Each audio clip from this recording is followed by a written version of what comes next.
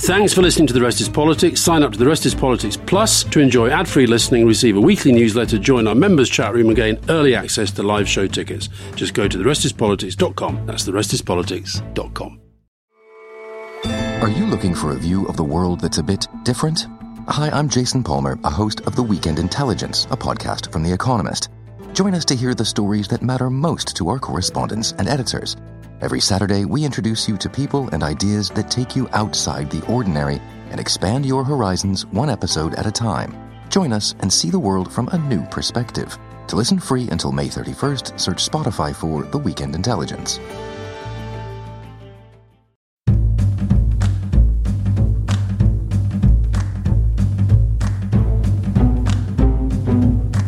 So welcome to episode 11 of The Rest is Politics with me, Alistair Campbell. And me, Rory Stewart. We're going to be discussing lots and lots of things, matters local and global. Fallout from last week's elections. I've got a particular interest in what's going on in Northern Ireland, where the pro-protocol parties did well. The anti-Northern Ireland protocol parties did badly, especially the DUP. And so inevitably the conclusion from our government is that it's all about changing the protocol. We'll also go global with Putin's military show in Red Square. And also with first Partygate, now Beergate, we'll be discussing what it takes for a story to get its own gate in our dumbed-down media. And we'll take, I hope, quite a few of your questions. But Rory, where do you want to start? There's a lot of places that we can start. Well, why don't we start with the local elections? And let's just start with a little bit of the facts and figures. So Labour gained this local elections in Britain, Great Britain. Labour gained 108 seats. Conservatives lost 488. And Lib Dems gained 224. Quite surprising. That's nearly twice as many as Labour. Probably slightly larger losses for the Conservatives than most pollsters were predicting. But of course, inevitably, as we said in last week's show, not as big a loss as Number 10 were trying to brief out, which of course helps Boris Johnson. Probably not a catastrophic enough loss to be able to topple him immediately. Labour's got 5 more councils. Conservatives have lost 11. Lib Dems put on 3. So that's the situation in Great Britain. And then maybe we'll get on to Northern Ireland. Well, I mean, before we leave Great Britain, I do think that the Tories' expectation management was so sort of transparent, but it's just such a benefit to them to have so much of the media that will just play the game for them. You literally had newspapers like the Daily Express saying, better than expected results, bullish Boris back on track. I mean, these newspapers have become like pamphlets. You know, we were talking last week about whether it's still, in fact, there was a question this week, is it still worth knocking on doors and putting leaflets through doors? You don't need them if you're the right-wing papers, because you have these newspapers, you know, the Sun, the Mail, the Telegraph, quite often on a bad day, the Times, just sort of, and the Express, just coming through and saying what the Tory party wants you to hear. So I actually think that the elections were pretty disastrous for Johnson. I think Labour did very well in parts of the country, would like to have done better in other parts of the country. I agree with you. I think the Liberal Democrats, funny enough, I think did well where they need to do well to help when we come to a general election. I think there was quite a lot of tactical voting going on. I think that would be quite interesting.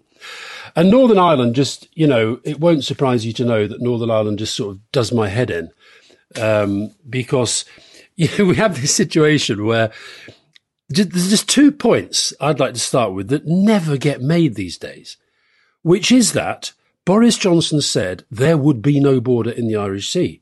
Boris Johnson said there would be no checks on goods between Northern Ireland and Great Britain. Famously, over my dead body, didn't he? Over his dead body. Yeah. The border is there and the body is not dead. But his body is often doing odd things. You remember his body was going to lie down on the runway Heathrow, to try to prevent the building of the third runway at Heathrow. Did he put his body on the line for the Afghans? I think he might have put his body. His body ends up in a lot of strange places. It is a large corpus, but I think it's just these problems that the DUP are now going on about. They stem from 2 things: their support for Brexit and their trust in Boris Johnson. So can I take it back, because I think not all listeners are necessarily following all the details of this. So let me try to give my best simple explanation of this. The fundamental problem, which was at the root of what Theresa May was trying to do with her backstop, which was essentially a sort of customs union, was to try to make sure that Northern Ireland didn't really need to choose between having either a border between Northern Ireland and the Republic or a border between Northern Ireland and Great Britain. And both of them are disastrous in different ways. Yeah.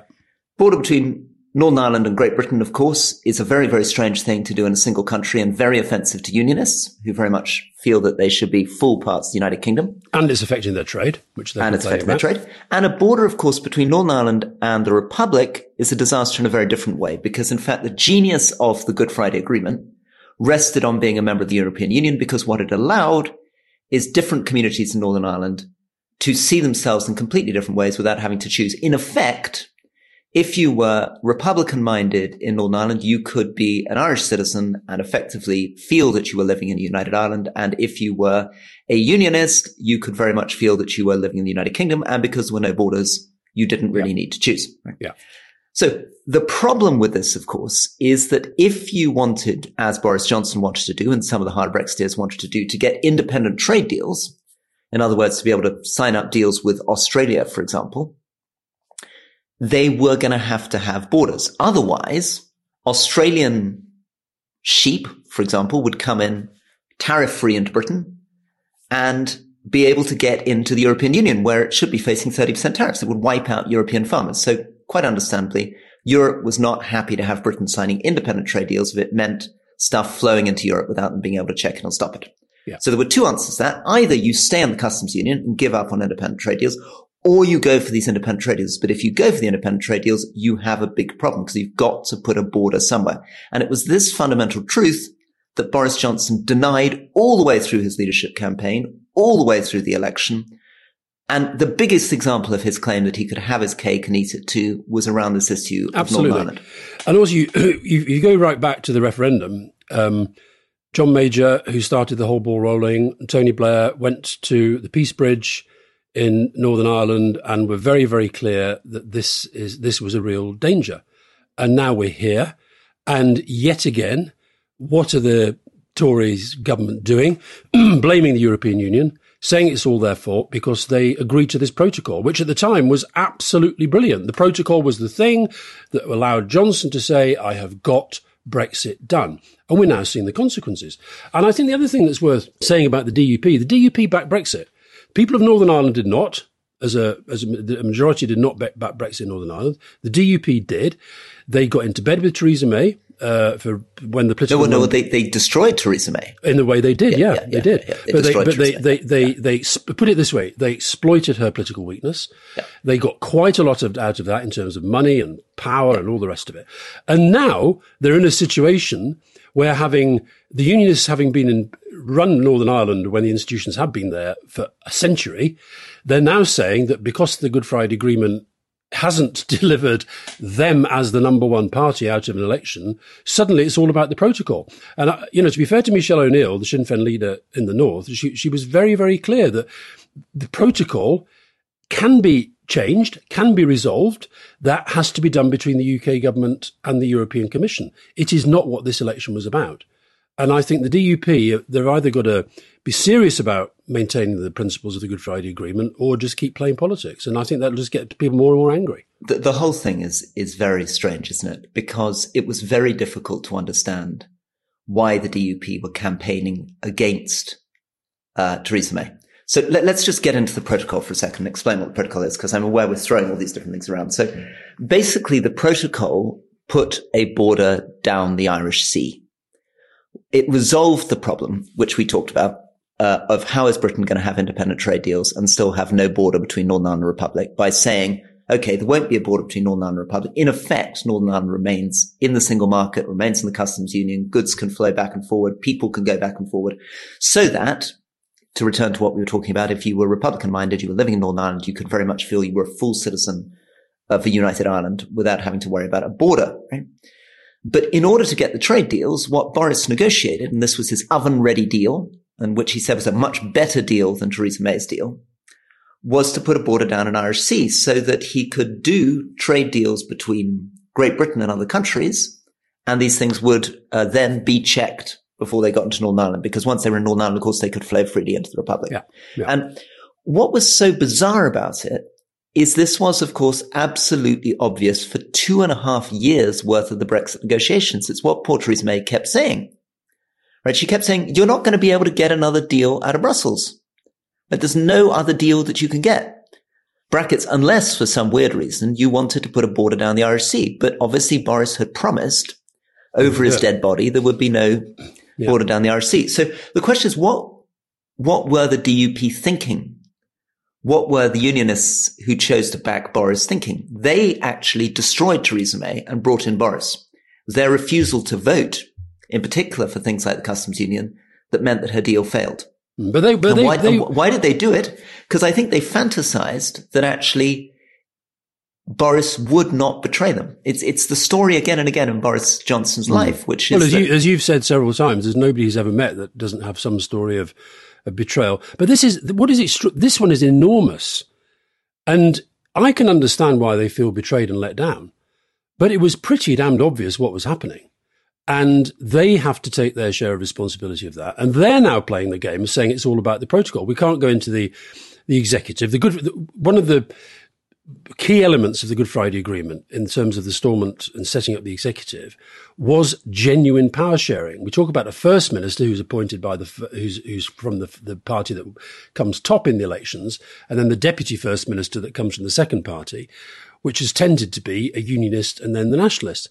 Now, that has now been reversed, and the DUP don't like that for fairly obvious reasons. But the truth is, the first and deputy titles are somewhat misleading because you cannot set up the institution without both.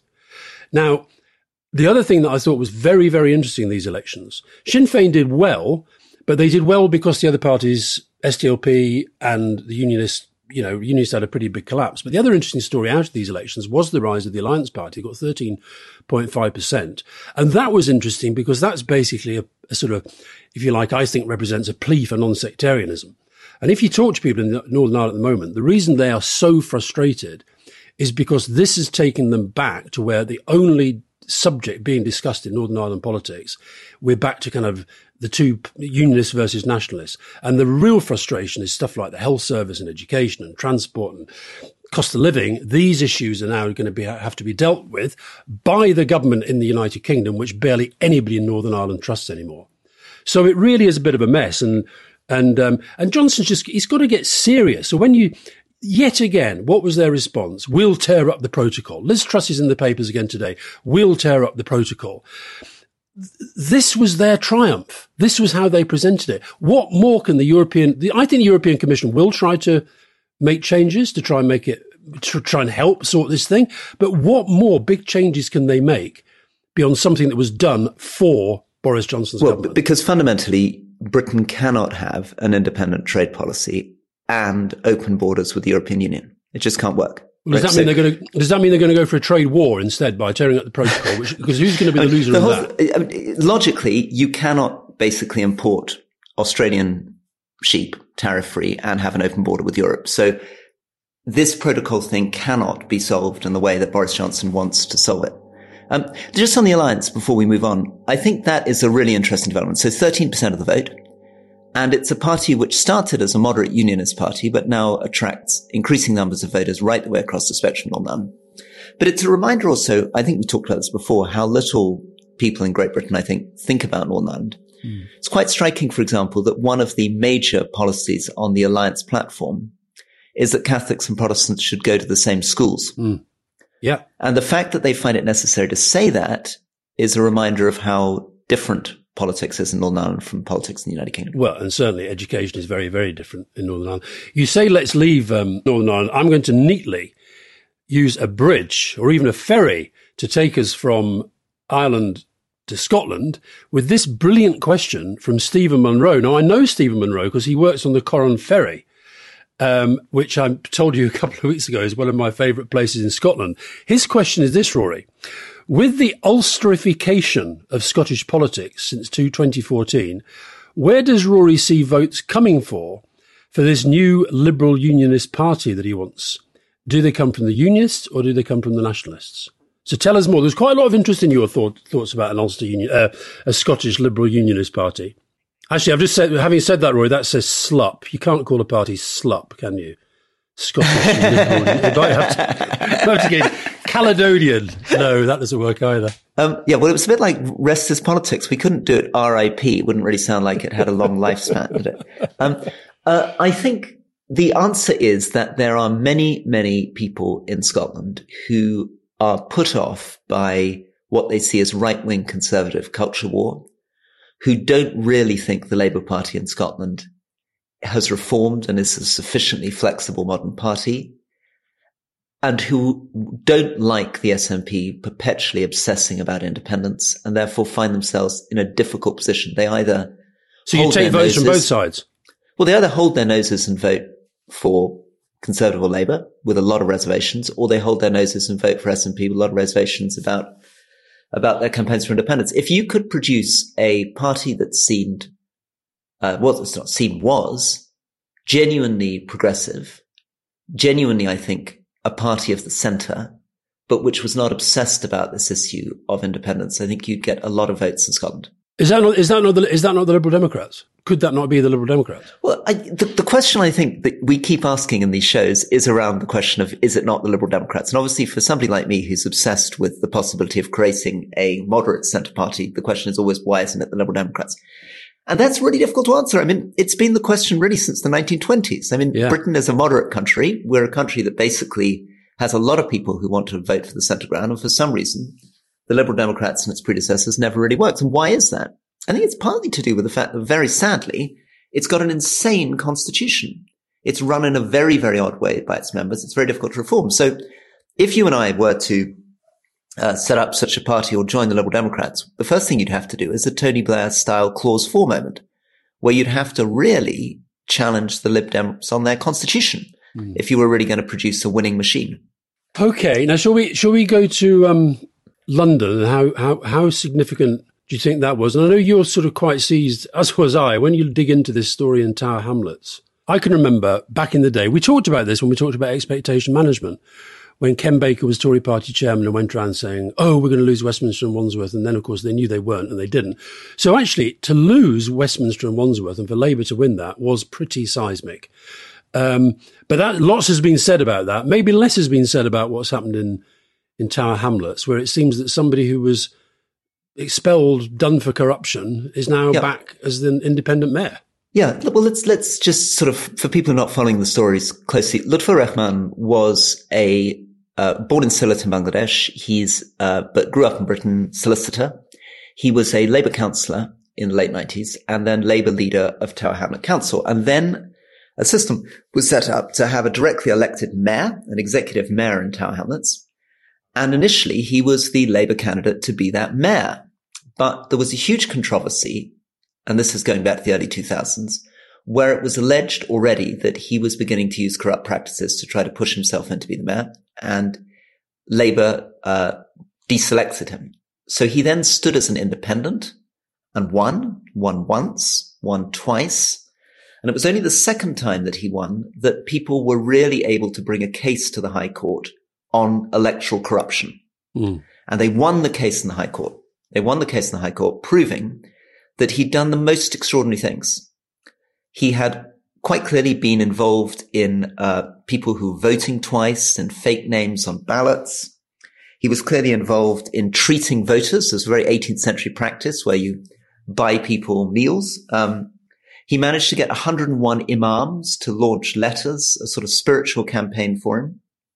He made incredibly offensive false claims about his Labour opponent, accusing him of being a racist. And he seemed to bolster his position as mayor by giving out nearly 3 million to completely ineligible local organizations, it seemed, in return for people mobilizing their vote for him. So on the basis of this, the High Court found against him. He was debarred from running for 5 years. He was struck off the list as a solicitor. And now he's back. Right? And so what's troubling about this? Firstly, it's pretty troubling, this form of politics. It's clearly what's happening here. And I think actually there are different versions of it in different parts of Britain. We were talking a bit about Northern Ireland. I saw a little bit of this in Glasgow, where I saw people campaigning very, very strongly around their Catholic identity and around the Catholic Church, around Celtic Football Club. But here it's much more extreme. This is really about him mobilizing a very traditional Bangladeshi community in Tower Hamlets with huge pressure from imams, funding which appears to be coming in from local businesses, people worried, at least they claim to be worried, that if they don't vote for him, they're not going to get housing, they're not going to get support. Real political machine stuff that we haven't seen that much of in Britain. And I think, to cut to the chase, it's an outrage that he was only banned for 5 years. He should have been banned for life. But that sits not very well with your... I mean, I agree it's pretty extraordinary that he's back in office, but that doesn't sit well with your principles in relation to another area that we often talk about, which is rehabilitation and prison reform. Is there... No, but seriously, is it possible for somebody to be punished in that way and then to come back as a reformed character? That is a fairly rhetorical question. I don't know enough about this, but I believe that if you're debarred, for example, as a doctor, you can't come back. I think if you're defrocked as a priest, there's no way back. Is he back as a solicitor, do you know? I don't think he's back as a solicitor either. So I think we could look at being a political leader much in the way that we look at more honourable professions and say, if you've broken the professional codes that brutally, you can jolly well go off and do some other job. We're back to the theme of who regulates the politicians and who regulates something like the ministerial code when you have somebody in charge of it, the Prime Minister, who breaks it and has a complete disregard for its contents. What you haven't got in Tower Hamlets yet, Rory, is a gate. I mean, it sounds to me like this should be called Luthergate because that's quite... Now, look, we've had Partygate. Yeah. We've got Beergate, and this is all the fault. I spoke at a conference in Italy a few years ago with Carl Bernstein. Carl Bernstein, as you know, with Bob Woodward, they were the journalist behind the Watergate story in 1972. And Carl Bernstein's quite a good friend of mine. He's an absolutely top bloke. But he said something very interesting at this conference. He said, Watergate, without blowing my own trumpet, was probably the greatest newspaper investigation of all time. But it was the worst thing that ever happened to journalism. Because ever since then, journalists think that journalism is just about bringing people in power down. And that's all that good journalism is. And in fact, good journalism is about informing debate. And good journalism is about exposing wrongdoing, but it's not just that. And so the gate suffix has become one of those awful cliches of what I think is just very, very bad journalism. So I'm going to, before we get on to Beergate and Partygate, and I saw you were praising Keir Starmer on social media yesterday, can you remember the detail of any of the following? Drapergate, Hindujagate, Sherigate, Black Rodgate, or Mittelgate? I'm afraid, unfortunately for you, I do remember Hindujagate and Mittelgate. Okay. Why do you remember Hindujagate? Because it involved Peter Mandelson and passports. Yeah, exactly. And Mittelgate? Go on, what do you remember? Mittelgate, I have a vague, no, actually, I must confess, I remember who Lakshmi Mittal is. I don't remember exactly who got themselves in trouble with Lakshmi Mittal. The gate was created by the fact that it emerged that Tony Blair had, quote, intervened to help Mittal make a bid for steelworks in Romania. This became Mittelgate, and it led to one of Tony Blair's best riposts. I think it was in the House of Commons when he actually called it Garbage Gate. And I'm glad you can't. I mean, the Derek Draper one was absolutely extraordinary. Derek Draper, who we've heard and seen a lot of recently, because of course he's been very ill with COVID, and his wife Kate made an amazing documentary about how their life had changed because of that. But back when Derek was an advisor to Peter Mandelson, he was the victim of a sort of sting operation in which he was taped saying, there are only 17 people in this government who count, and I've got them all on speed dial. And that became Drapergate. Okay. So here we are. We've talked a lot about Partygate. What do you make? I mean, my point about the gates, by the way, is that we have a pretty ridiculous media in this country. I think our press is, at times like this, much of it beyond a joke, but it's not funny, because it actually does have a very detrimental impact upon our politics, upon our public debate. I mean, it is quite extraordinary that the Daily Mail, at a time of Ukraine, cost of living crisis, NHS record waiting list, Johnson breaking the law, all the things that are going on, Northern Ireland, 13 front page leads on Keir Starmer and a bottle of beer. 13. Yeah. On the other hand, presumably, the editor also knows what he's doing, because he senses very strongly discussion about Paul Dacre. Yeah. Well, I mean, we should have talked about it, but in some ways, he seems to be a pretty successful commercial editor. I mean, these guys are sensing that there's a story there, that there's something that their readers want to read. There's no doubt he's been a commercially successful, although most of the papers are declining. I don't know where the Mail is at the moment. And actually, I think the Mail's success now is largely down to the online stuff. But the thing about Dacre is that I know him pretty well, although I've not spoken to him since around 2000, I think it is, 20 odd years. And it's 20 odd years better spent by not speaking to him. But the point is that I think he is a real poison in our national life. I mean, for these guys to accuse Keir Starmer of hypocrisy, a newspaper owned by a nom-dom, which is perfectly happy to campaign against, tax dodging, edited by somebody who fiercely anti-European, but very happy to take European grants for one of his many, many estates up in the Highlands of Scotland, with another home in one of the tax havens. I mean, these are people who, if they were subject to the sort of abuse, vitriol, scrutiny, investigation that they put upon others, would not survive 10 minutes. But of course, there's a mafia. Couldn't agree more, which is why I think I didn't pull you up hard enough a couple of weeks ago, where you said, in response to my saying, actually, how unpleasant it is being an MP, you said, well, yeah, they've just got to get thick skins. But I think it's very, very difficult actually explaining to somebody who hasn't been a member of parliament just what you're asking when you say, well, they've just got to have a thick skin. I was a bit more sympathetic than that, Rory. I was a bit more sympathetic than that. You have to develop a thick skin. But you also, the other thing, you have to take these people on, in my view. And far too few people in politics are prepared to stand up and say, these people damage our life. We've got an election going on in Australia at the moment with Scott Morrison, who's another kind of Johnson-Trump-style populist. And I watched their TV debate the other day with him and Albanese, the opposition leader. And honestly, I felt so sorry for the woman who was moderating it, because they just basically sort of shouted slogans at each other. But then I read this piece by a guy from the University of Melbourne who'd written, there's a thing called The Conversation, which is post-academics writing about. Yep. And he wrote this piece about really interesting but searing analysis of the impact of Murdoch on Australian politics. I think many of our owners and editors have given up any pretense that they have a positive democratic role. So what you've seen with the Mail in recent days and The Sun and other papers in relation to Keir Starmer is simply an attempt to persuade the public. Yes, they don't say this. Yes, Boris Johnson's a terrible Prime Minister and he's done some terrible things, but they're all as bad as each other. We have to show that Keir Starmer is as bad as Boris Johnson. That's what they're doing. And it's got to be called out. Basically, what these papers are doing is they are party political, aren't they? They're very clear that they're conservative papers and they're supporting conservative candidates. And in fact, they have a tradition, British papers have a tradition of coming out before elections, actually declaring for one party or another. Famously, The Sun coming out against Neil Kinnock, last person out of Britain, turn the lights out and stuff. But you worked for the Mirror, which was basically out to get the Tories and boost Labour, right? I mean, is the Mirror not just doing absolutely. the same thing? What I think is different, I think that the Mirror was in my day and is today a paper that supports the Labour Party.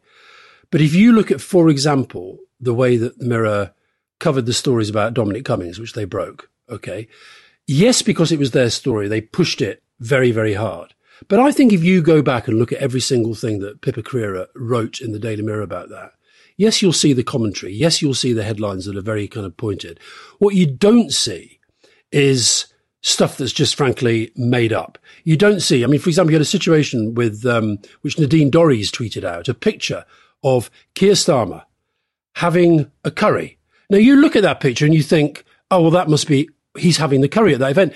You then see the whole picture. It was with Frank Dobson, who's been dead for several years. But let me push back on this, though. The Daily Mirror printed stories about Boris Johnson during Partygate, showing Boris Johnson drinking. And of course, those were not actually pictures from that event. So I think what you've seen with the Mail, you've seen it again today. They've been banging on a recent front page, Keir running away from the opportunity to clear the air. He goes out and does what he does, says he'll resign if he gets a fixed penalty notice. Quotes, he's piling pressure on the police. So what they do, this is what I think we mean by let me push back for a second. I agree with you that these newspapers are deeply, deeply damaging. I think where I differ from you, and of course this is a difficult thing to say to you as a veteran Daily Mirror journalist, is that it's actually going on across the board. I found myself in the Daily Mirror being accused of saying things that I hadn't said. And some of the most unpleasant experience of my life was connected with those kind of articles. So I think that it is a broader problem of tabloid journalism. Now, you're right, of course, that the majority of these newspapers are right-wing newspapers. So the Daily Mirror is a bit of an outlier here. And maybe that is why I defend the Mirror, other than the kind of, look, and I'm not going to defend the Mirror, right or wrong. When the Mirror does stuff like, hacking phones or all the other stuff that goes on, wrong, condemn it. But I think I can remember when you mentioned Neil Kinnock, when I was a journalist covering Neil Kinnock, I remember a trip we did to America when Ronald Reagan was president. And you honestly felt like I was with a group of people who were basically part of a kind of anti-Labour squad.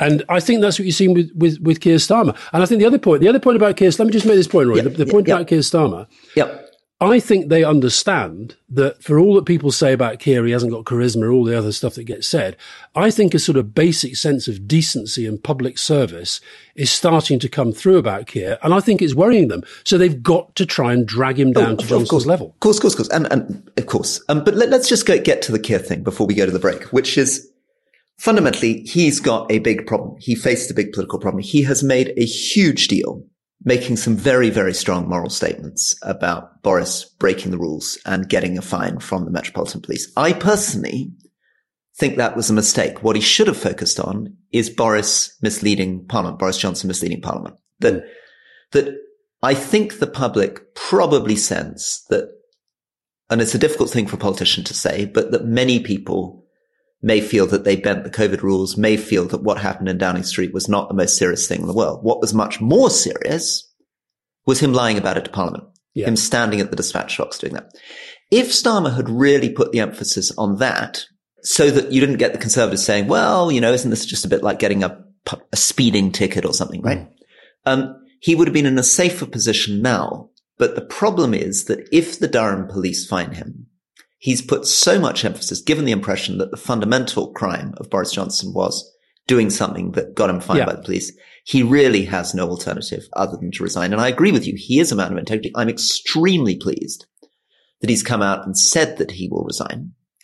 But to ask a question that's going to be an uncomfortable question, if the Durham police fine him, if he resigns, what do you think that will actually do? Will that put much more pressure on Boris Johnson, or unfortunately, do you think Boris Johnson will just shrug it off?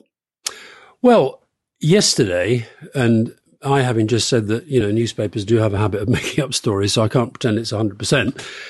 But it was being circulated yesterday that when Johnson was told that Keir Starmer had said he'd resign, he laughed his head off. I think we already know that Boris Johnson sort of doesn't do shame. He doesn't do accountability. He doesn't do responsibility. He doesn't do guilt. Whatever he feels as he's looking at himself in the mirror, none of us know. But I don't think he will. But I think it does. One of the things that's been happening, I think, in our politics and by the way, I agree with you. And I said at the time that I think it was absolutely fine to attack Johnson over the party culture, over breaking the law. But the big point about Johnson was misleading Parliament. It was lying in Parliament. Now, he still maybe got done on that through the Privileges Committee. That could happen. We still haven't seen Sue Gray's report as well. Other things may emerge. But I think if you're making a big thing about decency, about values, about standards in public life, then I think he had no option but to say, now, what I was surprised is that he didn't say, unlike Johnson, I will fight this in court if I have to. Because you are really putting your hands now into, I'm sure there are some great coppers in Durham. But you're talking about a police force that basically decided to do nothing about Dominic Cummings. Now, I don't know whether pressure was applied or not. I have no idea.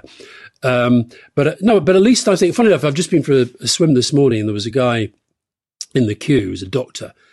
And he just said, oh, my God, it was such a relief yesterday to see a politician actually doing something of honour and integrity. I couldn't agree more. And I think that's a good moment, which we're going to go to the break. This episode is brought to you by Etsy. Sound the gifting panic alarm. You need to get an amazing gift. Wait, no, the perfect gift. Relax. Now you can use gift mode on Etsy. Gift mode on Etsy takes the stress out of gifting, so you can find the perfect item for anyone and any occasion. It's easy. Just tap or click gift mode on your Etsy app or Etsy.com. Then answer a few short questions about who you're shopping for and what they like. And Gift Mode instantly gives you curated gift ideas based on hundreds of personas. Now it's simple to find gifts made by independent sellers for all the people in your life. So whether you need a housewarming gift for the new homeowner or a birthday present for the pickleballer, Gift Mode has you covered. Need to find the perfect gift? Don't panic. Try Gift Mode on Etsy now.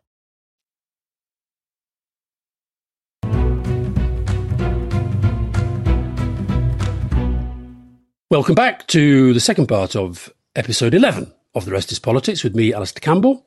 And me, Rory Stewart. I find it a bit difficult to believe we're on episode 11. It's extraordinary. It is extraordinary. Tempus fugit when you're having a great time, Rory, apparently. There we are. See how I can do the Latin as well as what's his name.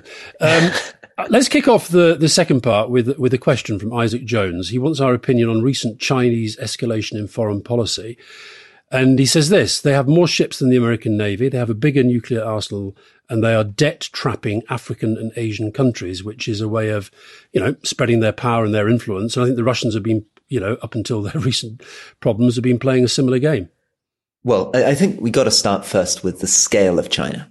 One of the very strange things is that people forget that from the time of the Roman Empire right the way through to the 18th century, China was by far the largest country and economy on earth, probably 50% of the global economy for that whole nearly 2,000-year period.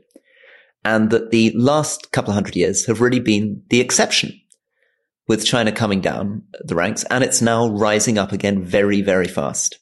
And if you look at it in purchasing power parity terms, its GDP is immense, and it's very difficult to imagine a world over the next 200 years where China is not really the dominant power.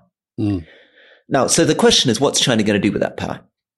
And this is very, very difficult to answer. My instinct is, having dealt with Chinese diplomats, and actually I was born in Hong Kong, and my father spent nearly 50 years of his life working in and around China, is that the real threat that China might pose in national security terms is to Taiwan. I think it's very, very likely that Xi Jinping will decide that part of his legacy involves trying to incorporate Taiwan back into China, and we need to prepare for that and plan for that and think what we're going to do were they to attempt to do that. And remember, it is almost impossible to imagine successfully, sadly, whatever our obligations are towards Taiwan, imagining a major war being fought, because as soon as those US aircraft carriers begin sailing towards Taiwan, and the first one is sunk, which is 5,000 American sailors dead in an instant, it's very difficult to imagine the US population wanting to continue that kind of conflict directly. Ukraine is very different. Right? That's being done through a proxy. It's not involving thousands of your own people dying.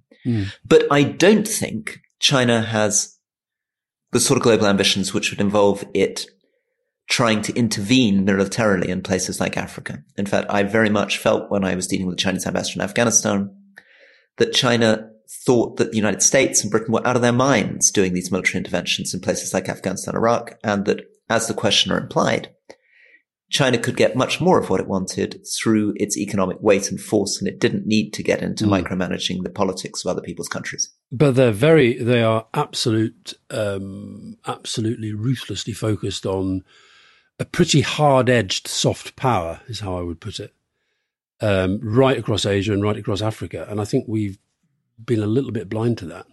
I think that's absolutely right. I mean, if you look where I'm speaking to you now from the Middle East, China has put in something like $327 billion in investment into this region through its Bridge and Road Initiative.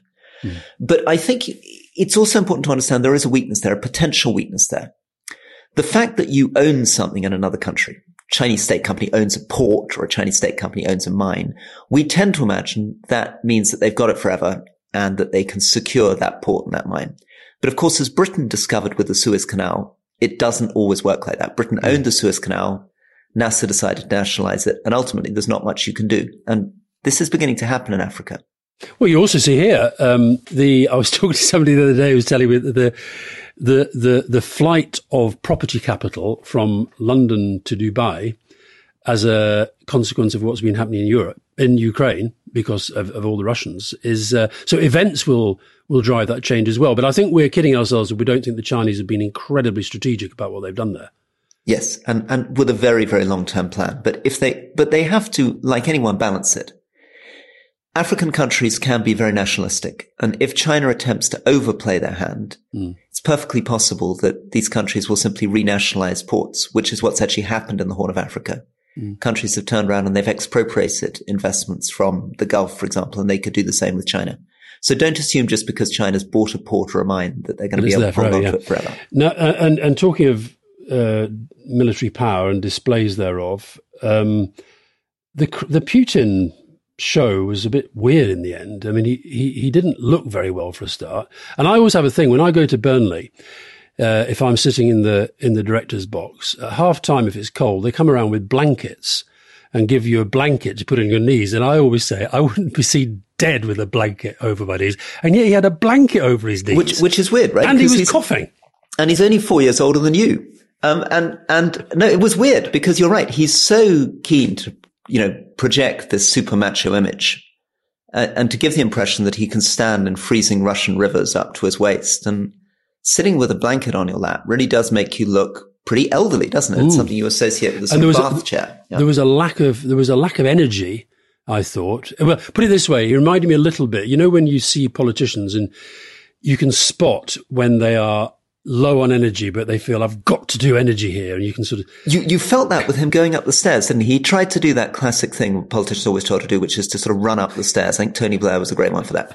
But you could see, I think his left knee is clearly bothering him because he's actually struggling a little bit to get up the stairs at the pace at which he wants. But let me try to sort of go to the oddity of that story. Everybody was building up that speech. So there's great speech, famously the great military parade, one of these great visions that takes you right back to the Soviet Union, the tanks rolling through, goodness knows how many, maybe, hundreds of thousands of soldiers marching, all looking over their right shoulder and saluting. But he didn't do what people thought he was going to do. He didn't double down. He didn't make some great general mobilization, didn't announce that he was going to march to Kiev, let alone Warsaw. And I think that is something that's worth thinking about because you can interpret it in one of two ways. If you're feeling more aggressive towards Russia, you would take this as a sign of weakness. And it might encourage some people in the United Kingdom and the United States to think, okay, we need to double down. I would suggest that you might want to take the other conclusion from that, which is that he has, for some reason, decided to, so far, show some restraint in the way that he responds to the West. Notice he has a lot of cyber capacity. Which is not being used as far as we know. And he's not mounting major cyber attacks against our critical national infrastructure. He could be attacking NATO supply lines, supplying Kiev, right? The Ukrainians have been firing into Russian territory to stop Russian supplies getting into Ukraine. You can imagine him firing into neighboring countries around the edge of Ukraine to stop supplies coming to Ukraine. He's not doing that. And of course, he hasn't triggered a tactical nuclear weapon. And I think that we need to be conscious of that because there's a danger that we have a fantasy now in our mind that it's going to somehow be easy to retake Mariupol, retake Donbass. And of course and we will feel quite rightly that that's the just thing to do, that this is a brutal, oppressive invasion, that Zelensky, who is the greatest hero now in the Western world, is desperate to back us in a war to retake Eastern Ukraine. But we've got to remember, this is not the Second World War. This is not the Soviets in Afghanistan. It is going to be unbelievably difficult to get Russia out of Donbass. I don't know whether you'd have seen it because you're where you are, but yesterday, Ben Wallace made I think he may have been not have listened to you, Rory, last week when you were talking about how the Conservative cabinet should stop using the Ukraine situation as part of burnishing their leadership credentials. But he was basically comparing Putin to Hitler. But there was an interview with the Ukrainian ambassador afterwards who was very much trying to push the British government further and into an even harder position than we've taken. I'll tell you the thing that slightly troubled me is one of the things that's been quite interesting about this whole Ukraine war has been the extent to which the Western intelligence seems to be ahead of the game at pretty much every step. And I assumed, reading all the stuff that in the build-up to Putin's speech, that some of that was being informed by that. So one of the thoughts I had as to whether they weren't quite as plugged in, or do you think I'm reading too much? No, I think you're absolutely right. I think we don't have much access to the immediate thinking around Putin. We don't know where the intelligence came from that gave us that initial information on the invasion. But I think we should be very, very cautious about concluding that we have an exact picture of what's going on. I also think that we have to ask the cliched question, which has to be asked again and again: where does this end? What realistically do people think is going to happen here? What really would be involved in trying to do the kinds of things that people in Britain and the United States are talking about? When they talk about Hitler, right? There's a lot of talk about, as you say, people use this analogy all the time now. They talk about Putin being in a bunker. They talk about, how he's got to go. They have a sort of fantasy that, like in Afghanistan, because the Afghan war went wrong, that's going to lead to the collapse of Putin. I think we need to be honest about the fact that there is no reason to believe that at all. There's absolutely no reason to believe that Putin is about to fall. And there isn't much reason to believe that Ukraine is really in a position to recapture eastern Donbass. And so we're getting into a situation in which, yes, they may be able to retake, they had a good operation around Kharkiv. There may be bits of territory going back and forth. But I think setting up a whole mission based around a very, very unlikely idea that you're going to be able to retake the whole of Ukraine and then topple the Putin regime is setting yourself up, potentially, if that goes wrong, as I think it will, for years of horror, and years of horror of sanctions on the Russian people, which will, I'm afraid, if they go on too long, may well mean that the Russian people suffer, but people like Putin can actually survive, as is often the case, sadly, with sanctions elsewhere.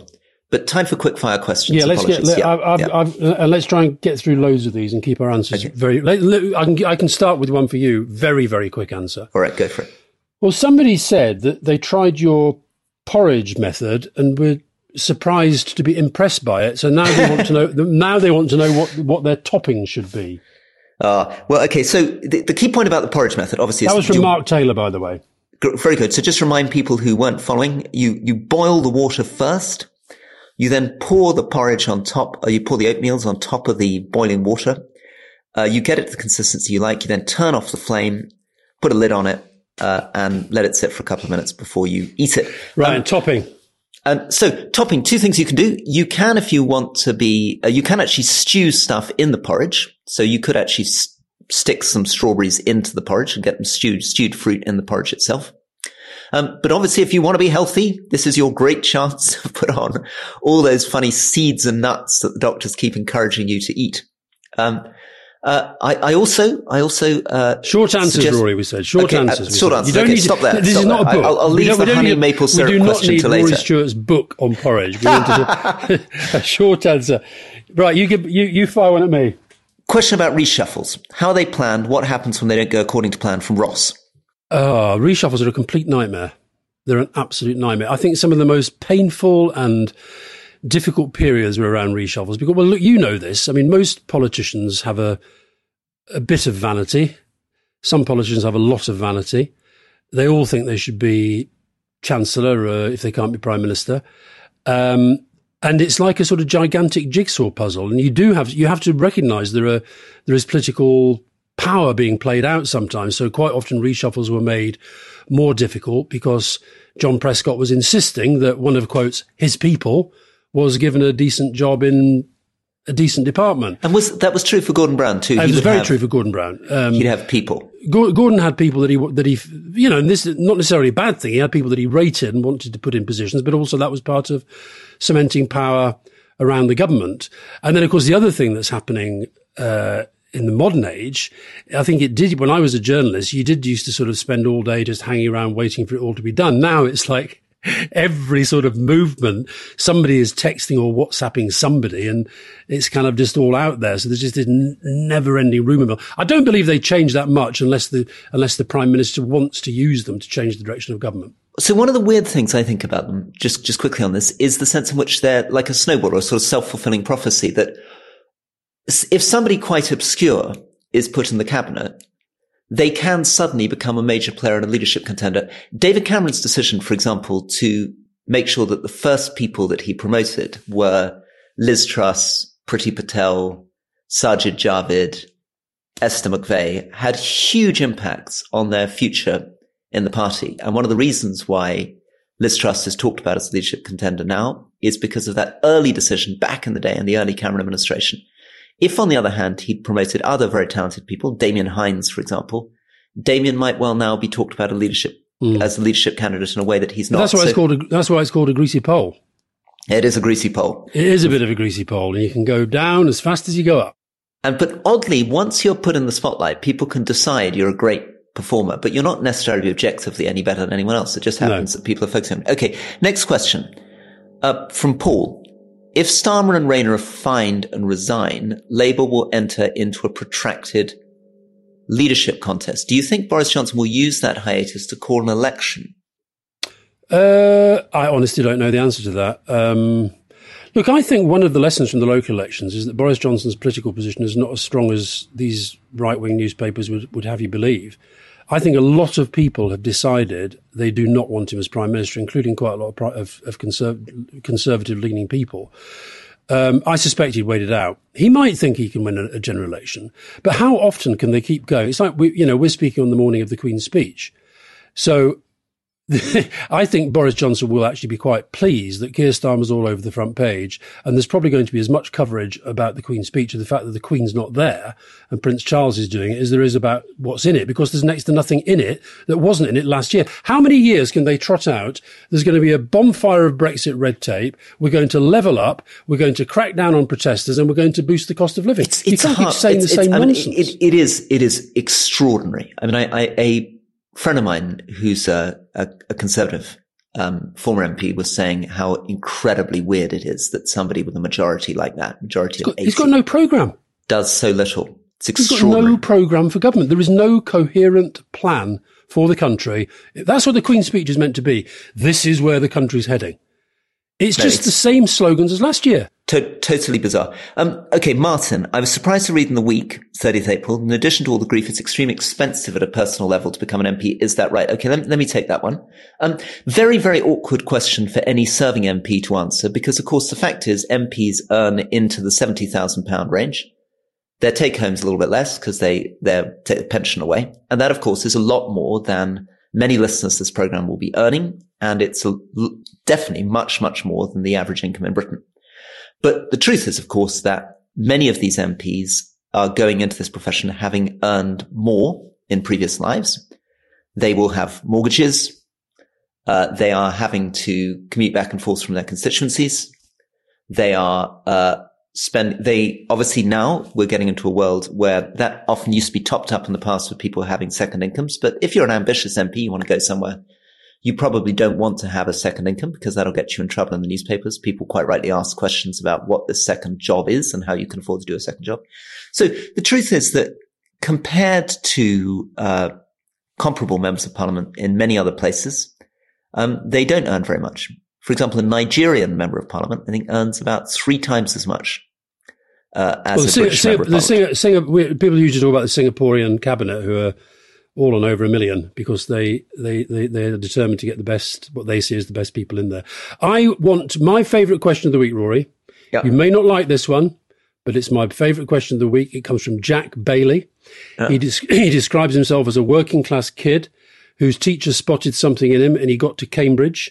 And he read last week Emma Duncan in the Times bemoaning the fact that Oxbridge is being hurt in the name of equality. And Jack wants to know, is admitting people like me degrading Oxbridge, or are upper-class people worried that their privilege is threatened? It won't surprise you to know that I'm in the second camp on this one. Well, I think it's a very difficult choice that places like Oxford face, because they are trying desperately, quite rightly, to judge who the very brightest students are. And that's a difficult judgment to make with a 17, 18-year-old if one lot of them who've been to private school have been put through a much, much more intensive education system, which has given them a huge opportunity to digest an enormous amount of information and has practiced them in producing very slick answers. So if all you're doing is looking at how somebody performs in the exam aged 18, you are going to tend to take people who've been lucky enough to have the privilege of going through a much more intensive education system. Because this is something, again, that, we keep coming back to. But the truth is that if you go to a private school, you get simply more hours of tuition a week. You get smaller class sizes. And they've got the connections. The schools have the connections into Oxbridge. Not just the connections. It's not just the connections point. That's a cheap and easy point for you to make. No, but it's true. They have. That's what they exist to do. But it's also the state schools are less adept at getting their kids in, and it's not because the kids are less intelligent. Not just because of the connections. It's because of the fact that they haven't been trained as well for that exam.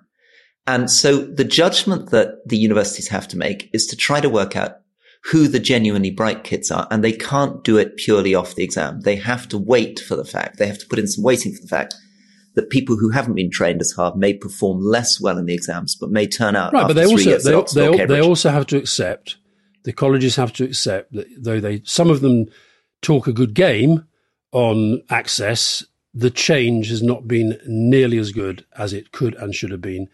IMHO. Anyway, that was my favourite question of the week. Thank you very much, Jack Bailey.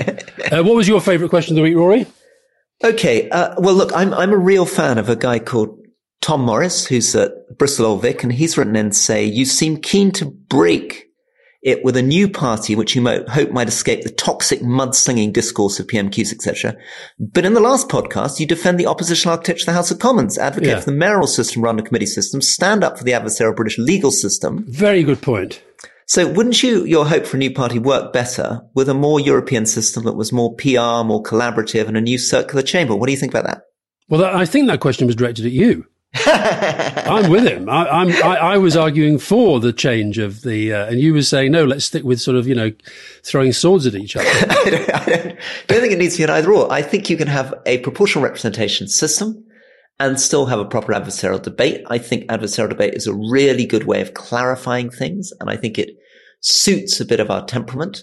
And I don't think that we need to think that discussion and argument need really mean that that you can't find your way towards sensible policies. In fact, I think it's often a really good way of clarifying. You don't want to just be stuck in a grey sludge of fake agreement.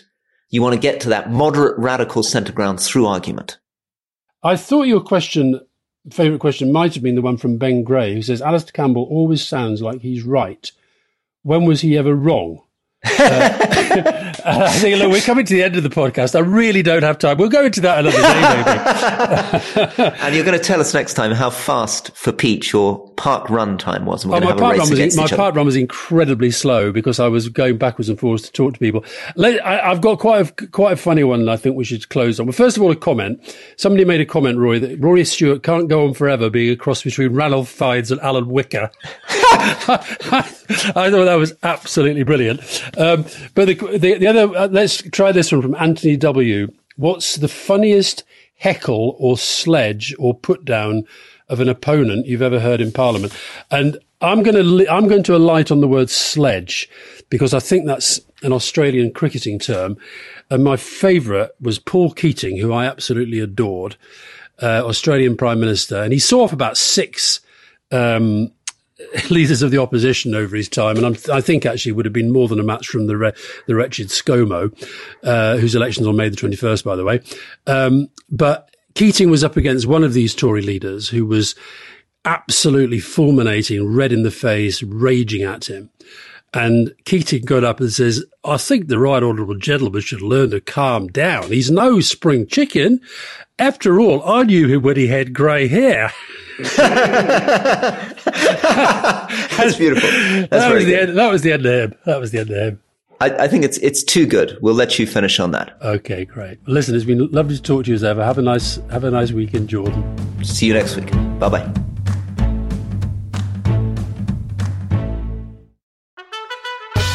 You were probably signing your own death warrant. Well, probably, but I'd moved into damage limitation mode. Who killed Liz Truss? I'm Robert Peston from The Rest Is Money, and we've been telling the story of the worst financial crisis faced by a British government for 50 years. The consequence of the catastrophic mini-budget. And now I'm talking to the Prime Minister. at that time of extreme chaos, Liz Truss. Over the course of 2 episodes, I ask her what she knew and when, how much responsibility she takes for the crisis, who she blames, and of course, who killed Liz Truss. Listen to The Rest is Money now, wherever you get your podcasts.